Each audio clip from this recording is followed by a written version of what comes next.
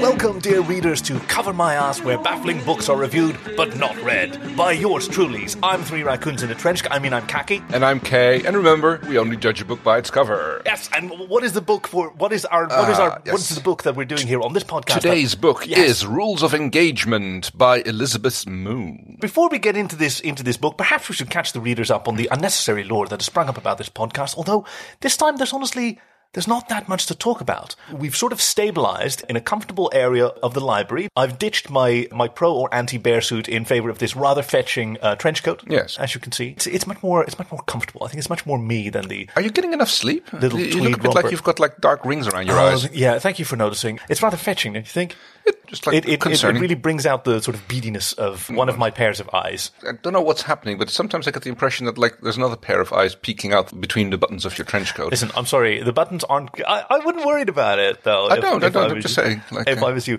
Did you bring any more food? Because last time you brought that pasta, which was really quite lovely, after I took it down to the stream and gently washed it. Yeah, which is weird. Like, why would you want to wash the sauce off the pasta? Okay. Not washing before dinner, that seems unsanitary and inappropriate. No, the pasta sauce washes away. I mean, I guess you still have pasta, but like, yes, half the joy of the pasta is in the sauce. I mean, you could argue that the pasta is a sauce delivery mechanism. Well, how do you make pasta, right? You put it in water. Yes. So it's kind of already washed at that point. So, but then... And then you take it out and put the sauce on. Like you just wash before dinner. Didn't your mother ever teach you? Before dinner. Wash my hands before dinner. Yes, you use your hands. Okay, we clearly have different traditions, which is appropriate considering the topic of this week's book. Yes, this week's book is The Rules of Engagement. In a society where the quaint custom of stealing the bride is taken very seriously, Susan Black's career as a wedding planner is about to make a meteoric rise when she lands the contract for the Crown Prince's upcoming nuptials, which take on the scope of a land war in Asia or invading Russia in winter. Yes. Now, I recognized at least one of those references in there as referring to The Princess Bride. Is it? Yes, I think it's the Sicilian during the chess game. No, it's the poison drinking game. Yes, that's the one. Who said, "You fool! You made one of the classic mistakes. One of which is getting involved in a land war in Asia." In Asia. So I thought it was quite appropriate that there were further Princess Bride references throughout this book about marriage. Of course. Princess Bride is a classic. So I liked the fact that the nations or the planets in this story were named like the rival nations in The Princess Bride, Gilder and Florin. Yes. Which took me the longest time. I only saw the film to begin with, and it took me quite a long time to figure out, like, oh yes, hold on. They're named after old Dutch currencies. Yes.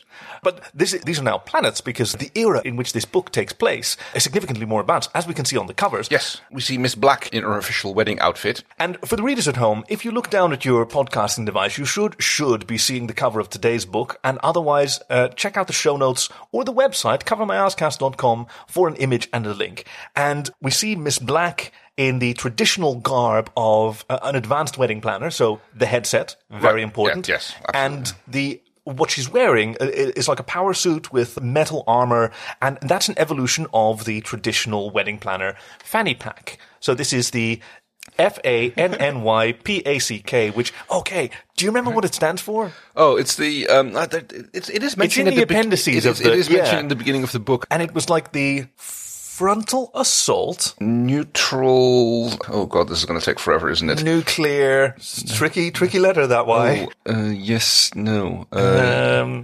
Yoke? I mean, she's wearing it on her shoulders.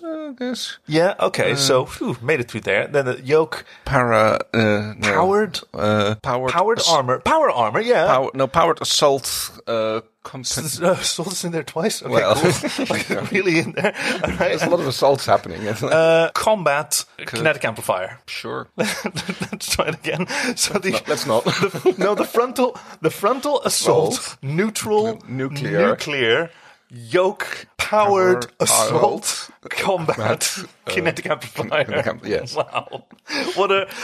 So it evolved from the fanny pack, the traditional garb of the wedding planner, because the wedding planner is present throughout the day, and the headset allows them to communicate with other. It make sure they keep catering in check, make sure the organist is ready to play, and of course it's a big affair. We're talking a royal wedding here between dynasties. Oh, certainly. So this is not a afternoon wedding affair. There's an entire week of events and months of planning, of years course, yes. of negotiation. So it starts with Miss Black from the Wedding Gurus agency, which is her own. She's a proprietor. She's the founder. She's the founder, yeah. And CEO, and she's still like the chief agent. Yes, among her employees. And it starts off with her doing a fairly high-profile wedding, but everything is just like running very smoothly, and it's uneventful other than the main event, which is exactly how you want. Yeah, nothing out of the ordinary should happen. And if it does, then it was planned beforehand. Yes, like the Soviet space program.